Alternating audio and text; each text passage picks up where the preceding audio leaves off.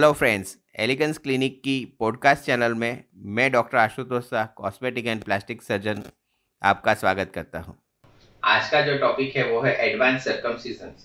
दोस्तों, आप जानते हैं कि बेसिकली हम जब सर्कमसिजन करते हैं तो पुरानी मेथड में आपकी स्किन को नॉर्मल नाइफ सीजर से कट किया जाता था और उसको सुचर्स किए जाते थे। उसमें काफ़ी सारा पेन, ब्लीडिंग होने की संभावना रहती थी, स्कार अनइवन होने के चांसेस रहते थे। तो आजकल काफ़ी सारे एडवांस सर्कमसिजन आए हैं, जैसे कि सैंगरिंग है, एलिस क्लैंप है और स्टेपलर सर्कमसिजन है जो स्टिचलेस है। तो ये तीनों मेथड जो है वो स्टिचलेस सर्कमसिजन है, जिसमें आपको कोई टाँके नहीं लिए जाते हैं और उसमें इंस्ट्रूमेंट्स की मदद से आपका जो पेनाइल स्किन है, जो प्रीप्यूस का स्किन है, वो निकाला जाता है।